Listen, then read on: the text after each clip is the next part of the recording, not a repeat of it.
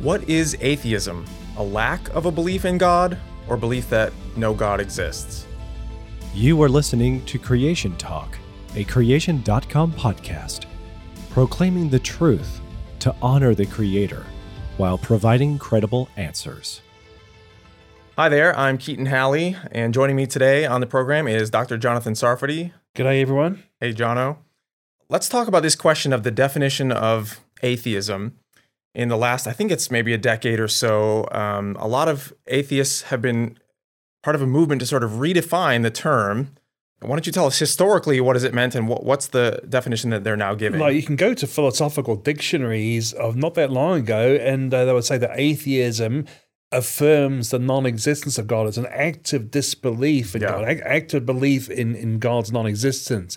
But now you've got some revisionism going on saying that atheism is just a lack of belief in God. That's quite a big difference. Yeah. Why do you think the reason for the change? Because they kept on losing arguments. Well, I mean, the thing is, if it's the usual definition, then the burden of proof is on them to show their conclusion is right. But if they just say it's a lack of belief, then they try to shift the burden of proof onto us to give positive evidence while they don't have to give any evidence for their own position. Yeah, I think that's exactly right. That it seems almost like a cheap move, a shifting of the goalposts to avoid having to actually give reasons for the view that they hold, which of course many of them do believe that God doesn't exist. This is why they argue that way in debates and write books on the subject and so forth. Yeah, there's a lot of trouble to go to just for a lack of belief. I mean, I have to give reasons for my lack of belief in Santa Claus. Or green cheese on the moon or whatever it is. I mean, and the thing is, I mean, they used to talk about agnosticism, which is I don't know, or strong agnosticism, which is no one can know, which is what T.H. Huxley, Darwin's bulldog, invented that term, and that's how he meant to use it. Yeah, so there was already a term in existence for somebody who lacked belief in God. Agnosticism better fits that bill. Right. Whereas now it's almost like we don't have a word for someone who denies God's existence. Oh, I can think of words like anti-theist, someone who's actually against the idea of theism. That's anti-theism. Or I'd actually say misotheism. I wasn't the one who invented that, unfortunately. I did think of it independently. What does that one mean? That means God hatred. Okay. God haters. I've also used the word atheopath, a pathological promotion of atheism and hatred of theism.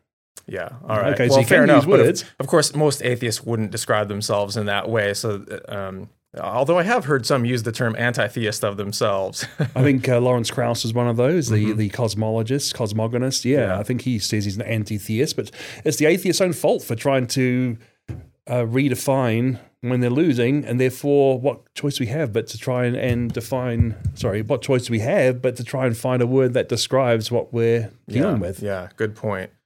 Well, it seems to me that if you abandon the traditional definition of atheism, then you've got this problem where, ironically, almost theism and atheism could both be true at the same time. Yeah, that's true, isn't it? Goodness. Because the new definition doesn't refer to belief in God per se, but just to the sort of psychological state of the so-called atheist. Belief. There could be a God, but I just lack belief in this God. Yeah, exactly. So, of course, if God exists, then theism would be true. And if someone lacks belief in that God, then atheism would be true. Yeah, that's true. Both would be true. It's a reductio ad absurdum position of that redefinition. Yeah, exactly. The atheists have to make certain assumptions. They have certain propositions they have to believe. They have to believe that something can come into existence from nothing. Yeah. They got no proof or evidence or even any evidence that's a rational position to hold that something can come from nothing uncaused, because if it doesn't exist, it can't cause anything. So nothing can't do anything. It can't cause anything. Okay. Yeah. And I think what you're saying basically is that although atheists are now claiming that they merely lack belief, they actually do positively affirm a number of propositions about how the universe and living things came to be and so forth. They have no evidence for the idea that life came from non-living chemicals. That's the topic of another podcast. But no evidence whatsoever. In fact, the evidence is very much against it, but they have to believe it because of their belief system. That's a positive thing they have to believe, right? Yeah, exactly. It opens them up then to the criticisms that creationists and others make of their worldview commitments. And it is a worldview commitment. That's makes no mistake about that. Yeah, absolutely. Jono, what are some of the other things that all atheists most atheists believe. Because I think there's some things that you are actually quite interested in yourself about the idea of rationality. Where did rationality come from? If there's Christians believe that God is the Logos. Jesus is called the Logos. We're created in God's image, therefore we should be logical. If we're the rearranged pond scum, or as Darwin said, his brain's just an evolved monkey brain, why should he trust his own thoughts if it's just evolved monkey brain thoughts?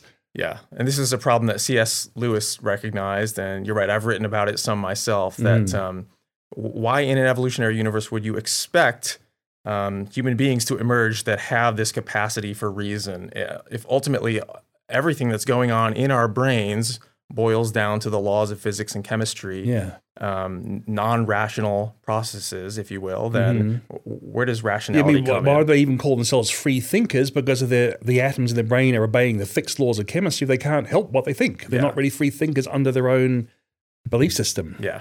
And the rejoinder, of course, typically is that, well, can't natural selection favor those with slightly, better powers of reasoning and so forth, and eventually give you something like the human mind? But I think the problem is there that natural selection really is differential reproduction. It selects for reproductive success. I mean, you could think something really stupid and illogical and untrue if you leave more offspring because of that belief. That's what natural selection will tell you. Yeah, it's going to favor as many evolutionists themselves have pointed out, it's going to favor behaviors. It's not trying to favor truth per se, and those don't necessarily coincide. You could have the right behaviors even if you believe something that's radically false. Well, here's a problem for them is that if they believe even religious thinking is the part of evolution, they're admitting under their own position that illogical things like religion can be the result of selection. Therefore, they undermine their own belief system that selection produces logic or truth by their own attacks on religion as being an evolved phenomenon. Yes, you often find this when it suits their own purposes. They will admit that, essentially, that natural selection can favor things that they think are radically false, like Christianity. So where they draw the line? Is it only evolution that's exempt from this belief that somehow random processes can produce a true belief system like evolution, they think? Well, another area that we could talk about is morality. Atheists oftentimes make pronouncements about moral issues as well, don't they? Well, they do sometimes, and I think there's a pitfall for people to fall into is to say that atheists can't be moral, they can't be good people. Now, we don't actually say that. I don't think we do anyway. I mean, some of them were bad people, Stalin and Mao Zedong. I mean, last century was 100 million people killed by atheistic governments. Okay. Yeah, and we would say, by God's standards, all are sinners.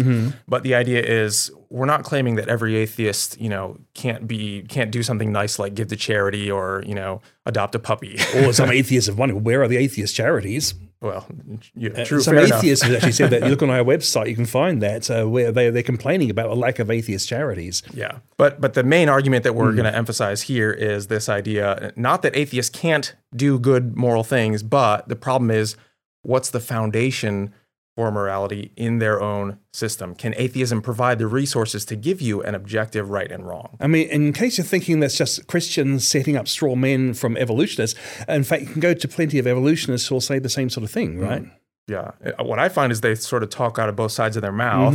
People like Richard Dawkins will say, on the one hand, well, he has all these strong statements about immoral things going on. Or creations of child abusers, basically. It's mental child abuse. Right, and he critiques the God of the Old Testament for supposedly being immoral and these sorts of things. So he seems to think there really is, there are things that are truly right and truly wrong on the one hand, but then on the other hand, he also says that at the bottom there is no good or evil. Everything's blind, pitiless indifference in the universe. So there's no objective standard for right and wrong. It's whatever human beings invent. Now, tell me, are you familiar with this the 70s British sitcom called Fawlty Towers? A little bit. Okay, John Cleese as Basil Fawlty, a silly hotelier who got into trouble. Yeah. And one of the things he was so frustrated, he actually beat his car because it wouldn't start. And then Dawkins wrote an article about this, and he said, well, why were we laughing at Basil beating his car, but we don't laugh at a judge who punishes criminals? Because, he says, why vent visceral hatred on child murderers or thuggish vandals when we should simply regard them as faulty units that need fixing, replacing, like a car is? He says, that's what he says. Yeah. And presumably, he says, because mental constructs like blame and responsibility, even evil and good are built into our brains by millennia of Darwinian evolution. So he says this, that good and evil are just illusions that natural selection has built into our brains, but have no objective reality outside of that. So he said so. This is Richard Dawkins, a leading mesotheist in the world, probably. Yeah. And Michael Ruse, another leading evolutionary philosopher, says in essence that morality is truly just an illusion. You know, it's something foisted on us by natural selection and that sort of thing. So, which, mind you, presumably Adolf Hitler's a result of natural selection too. So why is he wrong and say Mother Teresa right? Yeah. Yeah. So there's a gaping inconsistency here where on the one hand, they're trying to affirm that there really are right and wrong things in the world, like when they themselves are, when something evil is committed against them, or when they see injustice in the world, they think, oh, this is wrong. But how can that be in their own atheistic system? They have to hijack a Christian belief system to try to attack Christianity. They can't do it from their own belief system. Well, you got William Provine, who's another. He's an atheist. Well, he's not anymore. He's dead. Okay. Now again, Provine, like Dawkins, uses evolution to push atheism, but he said what Darwinism mean is no God, but also no ultimate foundation for ethics, which means there's no ultimate right or wrong. He says so. Yeah. And no ultimate meaning in life, so you wonder why he would bother getting out of bed in the morning. Yeah. And he said no free will for humans either, which means he couldn't help saying that. So really, Jono, this goes back to the basic idea of the difference in worldview. We have the Christian worldview on the one hand that positively affirms that there is a God. Yeah. And atheism by the historical definition that affirms that no God exists. And this leads to a lot of other differences in our worldview. Oh, but does it come down, did things make themselves or do they need a maker? That's basically what it down to. The atheists believe that things made themselves, basically, or came into being without any cause whatsoever. Yeah. And so ultimately, this attempt to sort of redefine atheism fails, and atheism itself fails to be consistent with the evidence that's all around us. As Romans 1 talks about, we have no excuse not to believe that there's a creator because God has given every person proof in the things that have been made. Yeah. All right. Well, for those watching, thank you if you've made it this far. And if you've enjoyed this episode, we hope that you'll share it on your social media pages. There's lots more information on creation.com. If you want to check out the links below to related articles and many other topics that can be found there. And we hope you'll join us next time. Thanks for watching.